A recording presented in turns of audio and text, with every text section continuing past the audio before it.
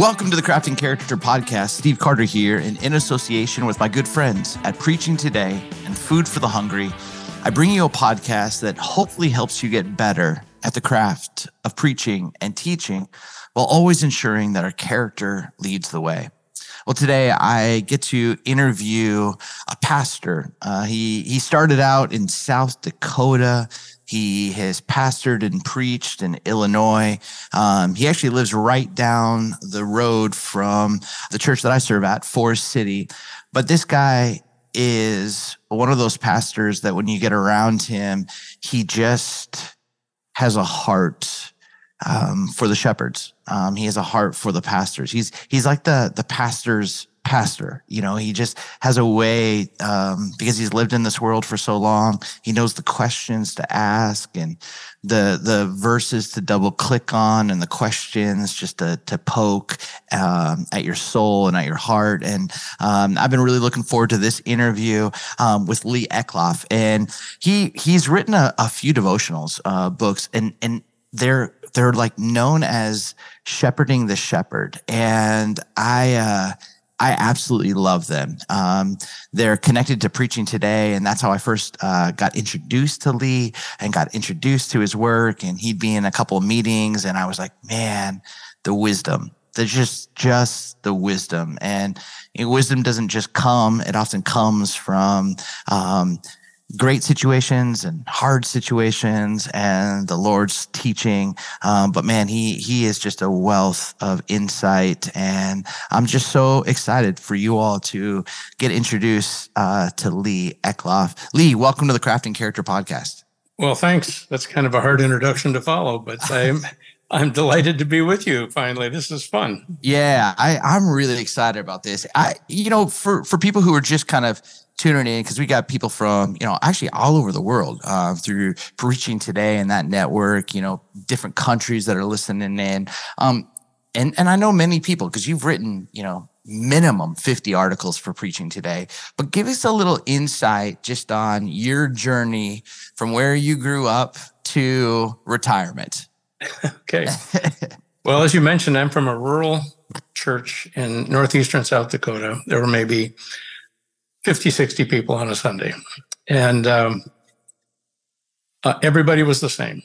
Everybody was a farmer except my dad and the pastor. And my dad was the manager of a cattle ranch. So, everybody was same background. I went off to college in Chicago, started to see the bigger world, which intrigued me greatly. I eventually pastored as an associate in Deerfield, Illinois. And then I was a senior pastor in a wonderful church in Beaver Falls, Pennsylvania for 14 years.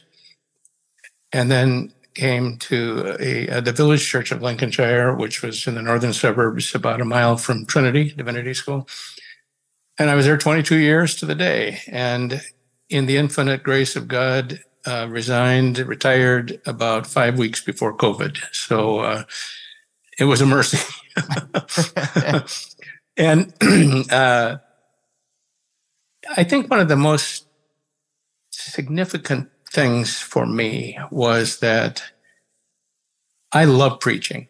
And I assumed that if I did my job well, and if I was a good pastor, that the outcome would be pastoring a large church. It wasn't that I wanted to pastor a large church. I wanted to preach to a lot of people. I would joke I'd like to pastor about 100 and preach to about, 1,000 or something. But years ago, I was at a conference where D.A. Carson was speaking about preaching. And in the course of it, he said something like, if I were the Protestant Pope, I'd be sure that a denomination put its best preachers in the churches around its seminaries. Wow. And that was a riveting statement to me. And it changed the course of my desires. And in the way things happened in the path of God, I found myself in this church near Trinity. And it was about 150 people. I'd come from a church of about 650. And I assumed it would get big. And it did grow from 150 to 175 over 22 years. Yeah. 1,000 people passed through those doors in that time, which was a sweet experience. But I had to wrestle with the idea of being a pastor effectively and successfully if it didn't show up in the numbers, which was not an easy thing. That is a hard reality. No matter what guys say about it's all about being faithful or I'll serve every, that's a hard reality. I know you've come at this kind of from the other side. You've faced the very hard reality of the big church, and you are gifted for that work. But that's kind of what my course was. And ultimately, one of the payoffs of that was the time that a large church does not give to invest in thinking about the care of souls. And ultimately, I also got to teach for maybe 20 years as an adjunct in pastoral counseling at Trinity. It wasn't really so much about counseling as it was the care of souls. And so that's kind of what happened that led me to this season of, I preach as much as I can, but I really write for pastors now. Yeah. Well, I love this because, I never give questions out to the people I'm interviewing because I'm always like curious. And like oftentimes somebody says something right in the beginning and I'm like, oh my goodness, I didn't see it going there. Let's talk about that because I imagine that there are many, many people, whether they're in student ministry and their youth group's at 25 and they look down the street and that youth group's at 125 and they're like, we're doing the same thing. Or we look at someone who's been pastoring and, they're faithful to it. And yet there's this, healthy desire, unhealthy ambition, whatever that thing is inside. It's not all good. It's not all bad, but it's how did you actually care for your soul in the midst of not growing to the rate of your heart's desire? I was really helped. You're a little younger than I, but in the 80s was the switch in church life where we started to think in more corporate terms, and churches started to get big. They didn't get big before that. I mean, a church in Chicago, I don't know if there was a church of more than 1,000 people in Chicago, and that was really rare. And all of a sudden, God was doing a different thing, and there were these big churches, and every city has these now. That changed the landscape, and it was very confusing for me. It was. We were hearing words like you have to have vision and strategies and all that. I tell you, Steve, that was foreign to me. That was really uncomfortable. Those words have always felt like plastic and chrome. Wow. To me. And some of that's just personality. I don't minimize in any way the work of God in all these different ways. There are bad big churches and bad little churches, and there are great big churches and great little churches. But for me, I was sort of rescued by Eugene Peterson. He gave me permission and help to see the ministry in different ways when the pastoral culture I knew was really pressing me to be what I just didn't know how to be. Yeah. And I think that was the help. And some of it honestly was just I don't know that I did anything. It was the wrestling. It was the sorrow and the relinquishment of, take care of the people you have. Be grateful you get to preach to anybody. Yeah. I mean, really. And gradually I saw the great benefits I remember a time where I was thinking about influence has been a really important word to me. I always think of it as sort of my currency in life. And so naturally, you'd think that the preacher who can speak to lots of people is having more influence than the preacher that speaks to a few people. But I thought about that. I remember vividly thinking about this one time and realizing, well, it's a matter of speaking, because the pastor of a big church has influence in one way, but he can't know the names of the children. He can't do all the weddings. He doesn't go to the hospitals. He can't do those things. Right. Even when our church was 650, I was putting up fences because I couldn't manage the barrage, the pressure, the meetings, all that stuff. I just couldn't manage it. And it was joyless to me. It was just the work I had to do. And I came to rest in this, that being, for me personally, the gifts I had to do a church of, 175, 200 was a great gift. And it was a gift to my soul because I had space that you don't have in a bigger place. I'm sure, Steve, it's much harder for you. You'd know this better than anyone, to carve out space to think and to be sensitive and, thoughtful about even a sermon because of all these things. And I had a little more space. I wasn't going to meetings all the time and stuff like that. Well, I had a buddy of mine, Lance. He worked in the pit in stock market in Chicago. And I mean, he crushed, in the 80s and the 90s. And then something happened where it went digital. And he could read the pit. He could read, he could own the pit, faces, that he had that intuition. And then it shifted to this digital, standing in front of a computer. There's no energy around it, and you're guessing. And he was like, I couldn't do it. It changed. And it's very fascinating the way that you describe that. It's like in the 80s, all of a sudden this new language started to come in that felt very foreign. Vision, mission, strategy. It was like Jim Collins, Jack Welch. They became the prophets, of this kind of boomer church. And I think it's really amazing because you have this season where some people actually that unleashed them and they created some really healthy communities, and some, to your point, not so much. But I love what happened though for you is it actually forced you to have to say, that's not me. Right. I can't run that offense. And if I do, it's going to be imposter syndrome.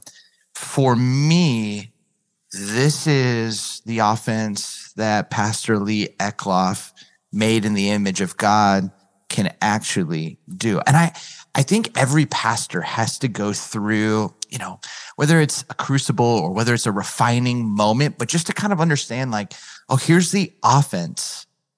Here's the way God wired me, whether more strategic or more pastoral or more leadership oriented or more discipleship formation. But I often find so many young pastors and so many pastors in their 30s and 40s that are looking, going, well, that seems to be the thing that's working. And I got to do that without having that kind of moment that you had to really go, this isn't going to be good for my soul. And this isn't going to be good for the people that I serve. But then also that I thought you did really, really beautifully when the way you described that was you began to see, the perks and benefits of I can do this many weddings. I can do this. I can know the kids' names. Because sometimes you can only see, their life must be so much easier. They must da-da-da-da. And you realize every place has its ups and every place has its downsides, and I love that. Yeah. So care for the soul became something that was so true to you as a pastor, preacher, and shepherd. Talk about that more. Well, one level was I was very intrigued with I started to learn about spiritual directors, which was an unheard of term in my world, and spiritual formation, which has a little different tone than discipleship. When I was young, discipleship was the term. That's what we do.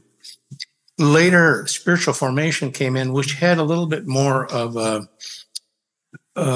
inner life element, as opposed to, the orderliness of discipleship or something. I was very interested in marrying that sensitivity, soulish sensitivity, to preaching. I was taught to be an expositor, and I am an expositor, and I'm thankful. A lot of exposition had a tone of teaching. That's the nature of it. It's now to the next verse. This is what this says.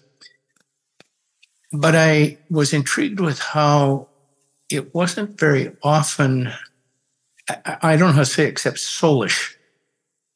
An interesting application of a sermon would be to say, so based on what you've just heard, this is how you'd pray. That's a soulish application. Yeah. So real quick, you use this word soulish, and I always think that like semantics matter.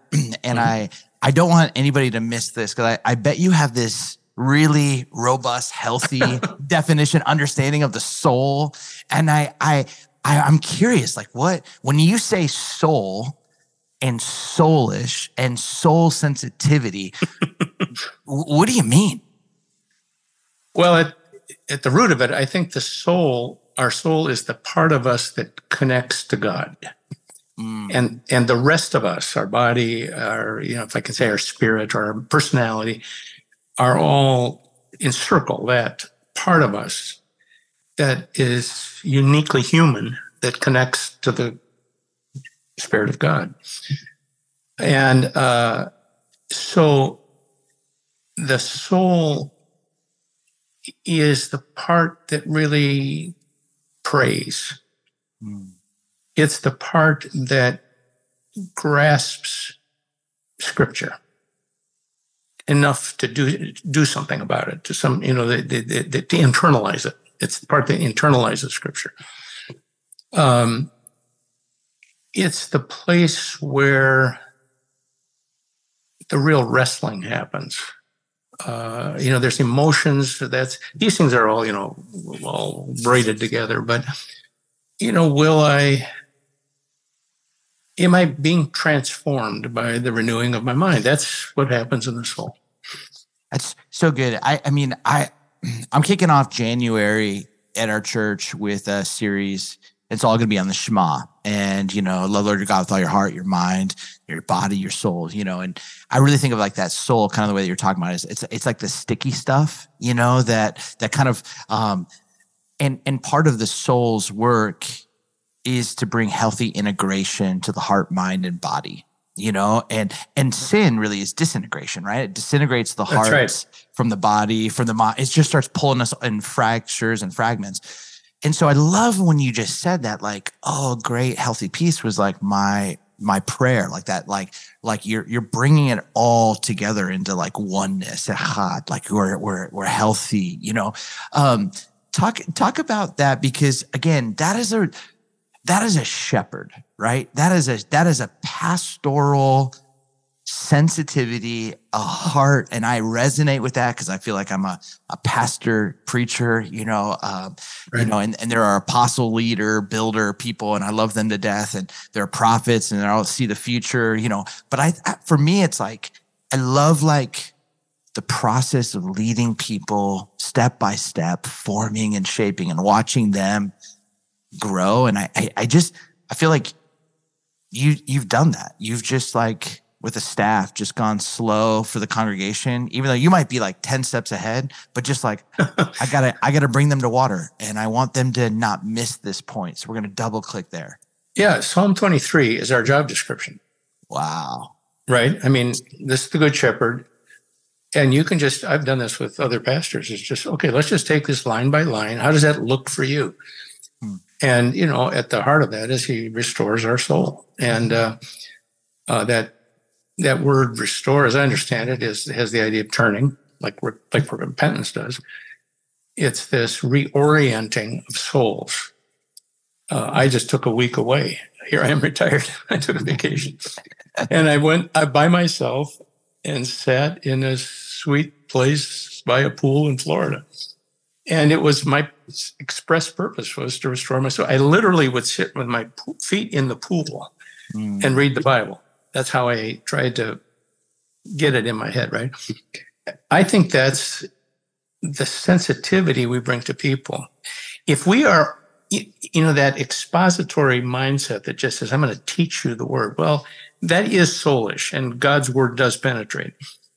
But if the preacher or the teacher or the counselor is able to say, now let's go and see where this integrates with you. A spiritual director is not the same as a counselor. A counselor looks at a problem, and it's if you can kind of picture two people on the two little stick figures, and the dynamic is back and forth with God in view. Yeah, and that's very important. A spiritual director takes a look helps you see what's going on between you and God. Yeah. They look into that. That's what a sermon should do. You take the scriptures as your sort of staircase into some part of that. Same with counseling. It's really to see into the soul. When David in Psalm 103, bless the Lord, O my soul. He forgives all your sins. He heals all your diseases. He redeems your soul from the pit. He crowns you with. Those are all soulish remedies that God brings. And it's my job to look at my own soul and to constantly be trying to wrestle with. And I'm not great at this. I mean, it's not like I'm some pro. This is hard.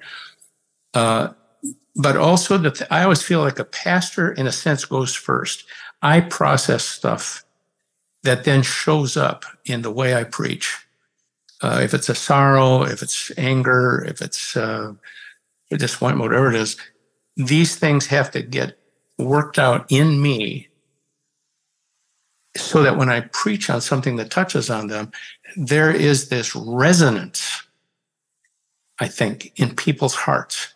Yeah. There's something beyond the mind, beyond truth. And when you preach scripture, that just the facts of it resonate with the Christian heart and rattle the non-Christian heart. But when you are kind of doing soul work, there is this, oh yeah, kind of feeling. Yeah. So let's, I'm going to set this up. So give you like a couple seconds to think about this. I want us to break this down with the teaching, because I love that idea of that spiritual director image. You just kind of, it's we and God, and this like spiritual director is almost like looking into it. And you said that's what a sermon should do. A sermon should talk about how you would write those sermons at the Village Church. Like how would you, in a way, create that space where the sermon could open up the soul and begin to imagine, or maybe it's Second Timothy language, where like the word could, rebuke and correct and teach and train. Like talk about how did you do that? That's such a great question. First step is it has to get into my own soul. I have to pray this into my life. And it isn't always about, overcoming disobedience or something. Sometimes it's just, I haven't thought about it like this before. Or, a great question when you're studying the Bible is everything in the Bible is counterintuitive. And so you're kind of poking for what you kind of think, if this wasn't here, I wouldn't think this. What would I think? And let's, just play with that a little bit, work that out. It's to pray it out, whether it's thanksgiving or, kind of an awareness, but you work that into your own soul in prayer so that it becomes part of you. But then there is this other part. Some of it is explaining to just track the logic, the spiritual logic of a text till the listener goes, wow, I never saw that. I see how these things. That's why exposition is so helpful, because you're tracking some biblical logic instead of kind of cherry picking things. But the other part that gets lost by the sort of analytical mind, if you will, is helping people grasp the wonder of something. I'm just writing right now, Steve, a column for next week about where Jesus, the Good Shepherd, says, and I have other sheep who are not of the sheep pen. I will bring them in, and there will be one flock and one shepherd. I wanted to think about that one phrase, there will be one flock. And just to think about it. And I prayed over it. I thought, take me into that. Help me see the wonder. And that is, you can't do word studies or anything. You just got to sit and think about it. Yeah. You just got to pray about it. And I think Jesus loves to show us the wonder or the surprise or the perplexity, the sorrow, whatever it is. And when we can find that, it's more than emotional, but I don't know a better word. When we can find that sort of emotive center or part of a text and put that into words, it's like hearing a song. A great song isn't just about the word. In fact, sometimes it has nothing to do with the words. Sometimes we like songs that are kind of stupid. Yeah. A great sermon finds the song in the text and finds words for that. And not everybody is gifted in words, but there is a way where that gets into you and it'll come out if you work at it. I can't do it on the spot. I have to sit and think about it. Yeah. I love that just the simple reflection and space to say, hey, Lord, show me the wonder in this verse. Right. I mean, that's, like in 2 Timothy, when Paul is writing and he does the most bizarre thing. He writes about 3 fields. And he's like, yes. Hey, there's like a soldier and doesn't get involved in civilian affairs. He only has one commanding officer. Oh, there's an athlete. It's like goes for the victor's crown by playing by the rules. And there's an agricultural field farmer. And he's like, only cares about the harvest. And then the next verse, have you seen the next verse? It says, Timothy, reflect on this, for the Lord will give you insight into all that it means. It's like Paul's like, you figure it out. Like, I'm not going to, the Lord's, and I think like so often, we lose sight of that. Hey, like reflect on this. The Lord wants to give you insight. Show me the wonder. Show me what it means. And I just was doing this for the last 6 weeks. Because I've been reading through Acts, and we've been at Acts 20. And I read that passage where Paul he's giving his final words to the church in Ephesus, and he says this line where he kind of like adds to Jesus's phrase, but he says, "It is more blessed to give than receive," and he quotes like Jesus saying it, and I think the big question is it? Like, because that's right. That's a great question. So playing with that counterintuitive piece, right? Right. You just sit in there and go like, this is really? not the way exactly. That's not the way the world works. The world What is about? Yes. And then you start to live in that wonder of, wow, like to be generous of spirit. Wow, it's more blessed. And how is that with my time or my talent or my treasure, my testimony, my thinking? Like, am I more generous of spirit? And so it's just like to that point, like that, I never had the language counterintuitive or that simple prayer of, hey, show me the wonder. But man, that is so rich in bringing the soul into healthy alignment with the way of Jesus. Eugene Peterson used the phrase contemplative exegesis. And that has become really a model. They both come together. And that I feel like texts, depending on where you are in the Bible, they have these truth centers that it's our job to find when you're preaching. It's what's the the author's thesis here. Yeah. They also have a kind of singing center. And they're not always exactly the same. There might be a phrase that's secondary to the logic that is the part that sings. And I can't explain that, but I look for it because partly it's my nature to look for it. I'm more of a poet than I am a scientist or an engineer, But the soul resonates with those things, just like a song. Do you have, from your library of sermons, where you just have a moment where you're like, oh, like at face value, the text is saying this, but like the soul of it, like that, I love that.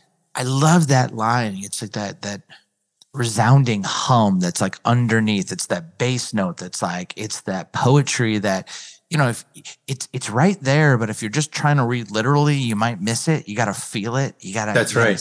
You got to, one of the fun things about retirement, when I was thinking about retirement, I kind of made this promise. I'm not going to preach old sermons because that's sloughing off. What I actually found was there are some old sermons that are like favorite songs. And I love to sing it. I love to preach 1 Thessalonians 4 about the second coming. It gets more musical, more wonderful. I mean, I've got some great lines in that sermon, Or I love the passage in Hebrews 12 about the two mountains. Yeah. And I'm going to take you on a trip. Yeah. Look over here. Look here. Do you know what this means? It's not just explaining. It's let me take you into the courtroom. Let me take you into that stuff really fires me up. And I know I'm kind of wired for it in ways that not everybody is, but man, if I get a chance to preach it, I'm a happy man. But I also find, as you do, Steve, that every time there's a new text before me, it's okay. I'm supposed to preach for someone, and they want to, kind of like your series, but they want to take the Exodus 34, where God identifies himself, the Lord, the compassionate, gracious God, slow to anger. And I'm assigned loving kindness, Hesed. Hesed, yeah. I'm not used to preaching a sermon like that. Yeah. And I don't quite know how I'm going to come at it. It's essentially a topical sermon. But I'm kind of excited about it. There will be a wonder in it, and it'll be good for me to have, just as a homiletician, to figure out how that works. Yeah. But also to pray that there would be this wonder in that congregation, in this little church, when they get to kind of be baptized in the Hesed of God. Yeah. Well, the best book on Hesed I've ever read is by a man by the name of Mont Smith. It's out of print. Mont Smith, he was a professor way back. But man, covenant theology, man, it's like it's hard to find. But if you can get your hands on that or find a library that has it, it just changed everything for me around Hesed. But I Lee, this is such a beautiful piece because that phrase, contemplative exegesis, you know what I mean? Like, just like finding the soul and finding where it sings and letting it do its work in wonderful ways inside you and allowing you to see what God is up to. And, that I think is probably my favorite part of the process of preaching. It's like when all of a sudden you're like, you've got like verse and you got chorus and you're like, oh, okay, yeah. And then you got second verse, you got chorus, yeah. And you got like third verse and chorus, like, yeah. And then the bridge comes, you know what I mean? And all of a sudden you're like, oh my goodness, I had this happen, and it totally surprised me. I was just preaching another Acts passage, but like Paul was retelling his story, and he says that Ananias like looks at him and says, "What are you waiting for?" Right. Like just the simple, what are you waiting for?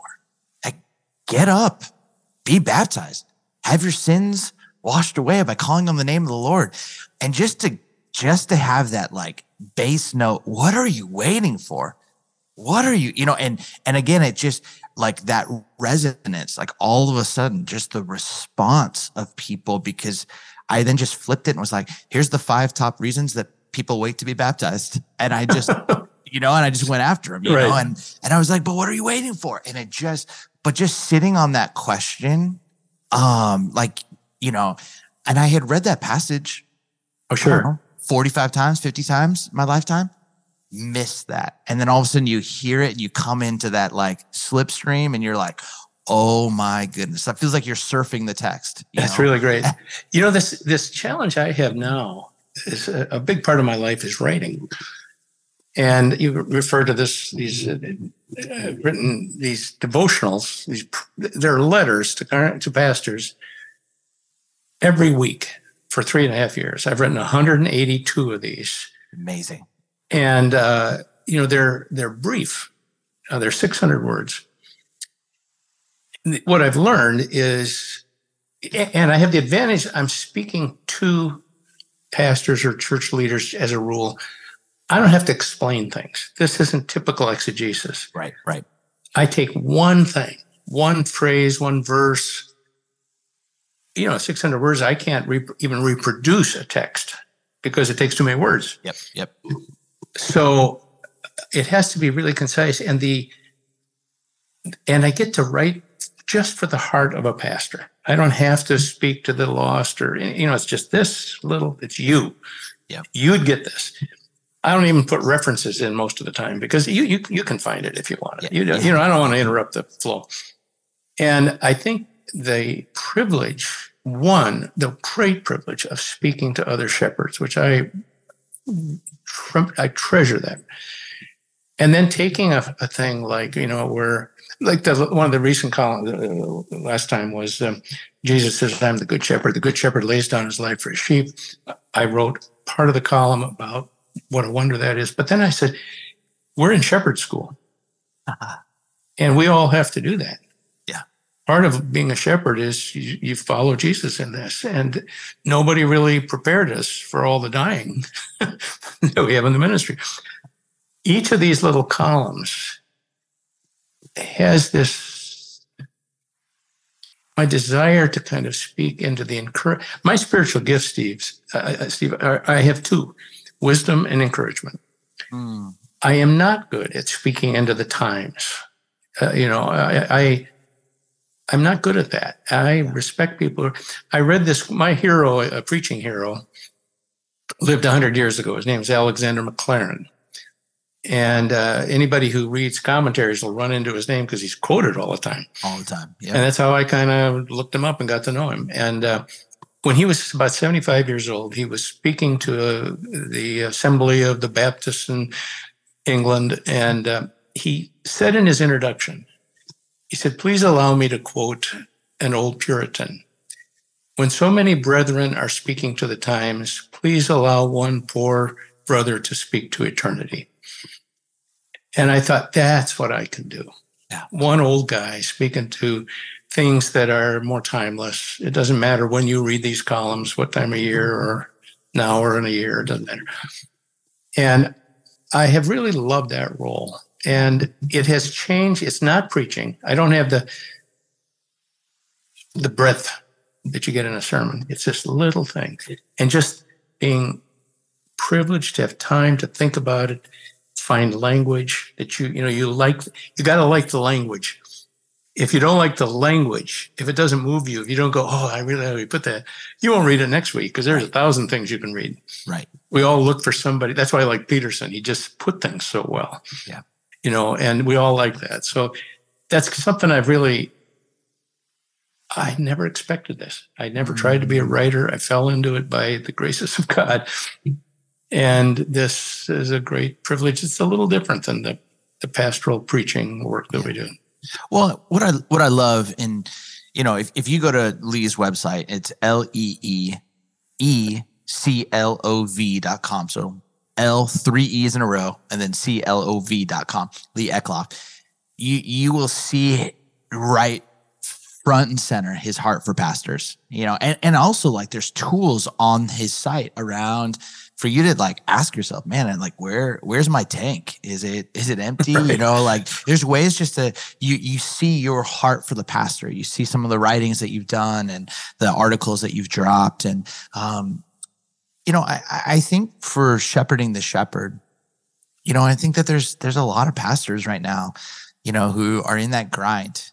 Sunday's coming, and sometimes Wednesday's coming too, Right. And elder meeting's coming, and Yes. my kids are coming, to graduate or coming to drive, coming to, into their own. Like there's so much that is coming at the pastor, and I really just love how and I've never said it like that, and I will from now on and give you credit.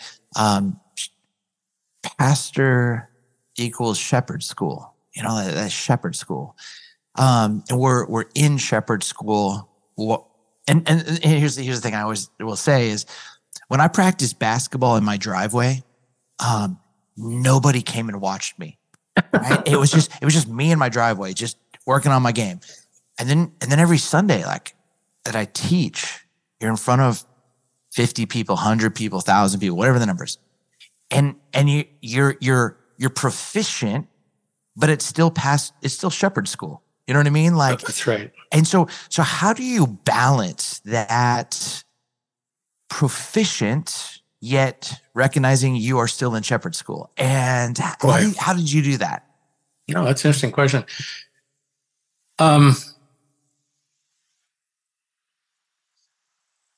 Well, one, I just, like you, I really took preaching seriously. And not, it's like basketball or learning piano or anything. You start by just not being very good at it and being mechanical about it. Yeah.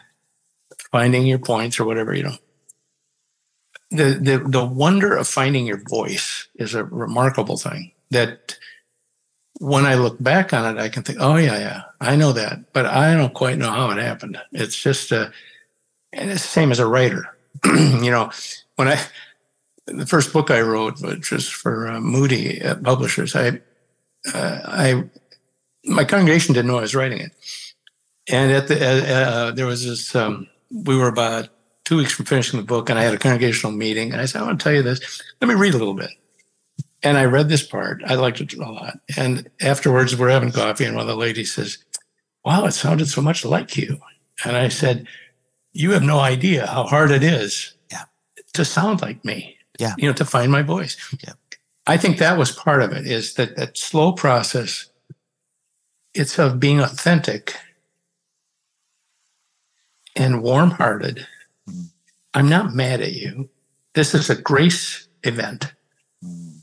You're here. I mean, I'm not speaking to all the people that aren't here. I'm talking to the ones that are here.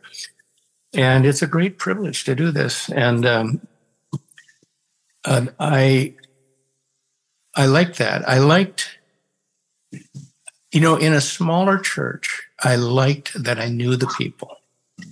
I don't know that I tailored sermons so much, but I suppose it happened sort of unconsciously. But I looked out, these are my people. I know their names. I talk to the children, I really I love meeting the new people. I love those things, and I kind of miss it. The second to preaching was walking around and just hand on shoulders. And so I still do it at coffee shop. I just meet people, and I love that. I think if I could do something better, I wish I'd have been a better prayer. I don't think I prayed very well for people. Yeah. I don't think I wrestled for them. I didn't even know what that meant, actually. Yeah. Was that just pray more often, or what is that, But I did try to be more aware of sort of stepping into their lives, asking, you know this, a pastor can ask people pretty personal questions just out of the box. Yeah. Yeah. It's been a year since your husband died. How's it going? Yeah. What was it like to go through cancer? I mean, what was, are you still talking to God? I mean, you can just ask blunt questions. And I think elders can too. They don't always know it, but they can. I don't know if I'm answering your question, but those are some of the things that come to my mind. Yeah. Lee, just an absolute gift and wealth of wisdom. So talk just a little bit about the actual devotion book, Shepherding the Shepherd. Where can you find those? Well, they're published. There's 2 of them, and they are collections of 52 of these letters that I have written to pastors, 52 each. And they're published by Christianity Today. They're available on Amazon or from Christianity Today, and they're called Shepherding the Shepherd, volumes 1 and 2. And they're little. 600 words is a really quick read, right? So that's where they are. And I'm very, as you know, Steve, I mean, we're both privileged to have this opportunity to work with Preaching Today, which, as you said at the outset, takes us into places all over the world. I mean, it's just crazy to me. I'm from this little place, and I get, I get an email from, Australia or England or somewhere, and America, all over the place. It's just amazing to me. I always respond. I have the time, so far at least. I always respond to every single person that writes to me. Yeah. Often I'll, connect with them on Zoom. I just enjoy it. Yeah. I love talking to pastors. And, I think the thing that what I bring to pastors, I'm not primarily a counselor. I'm not helping them in distress. A lot of pastors just don't have a pastor friend. Yeah. They haven't found a way to do that. I did. I always had pastor friends that I met with every week. I did that for, 30 years probably. And it was the safest place I knew. I loved being with those guys. And we didn't even socialize. It was just then, But I think of my role as, here I am, this old guy, I'm 72. I like them. I know their world. And I feel like in writing, it's my way of, I like the letter format. It's my way to talk to them and to be their friend and to sympathize and to delight, I hope, to take us back again and again to these things that are common to us all.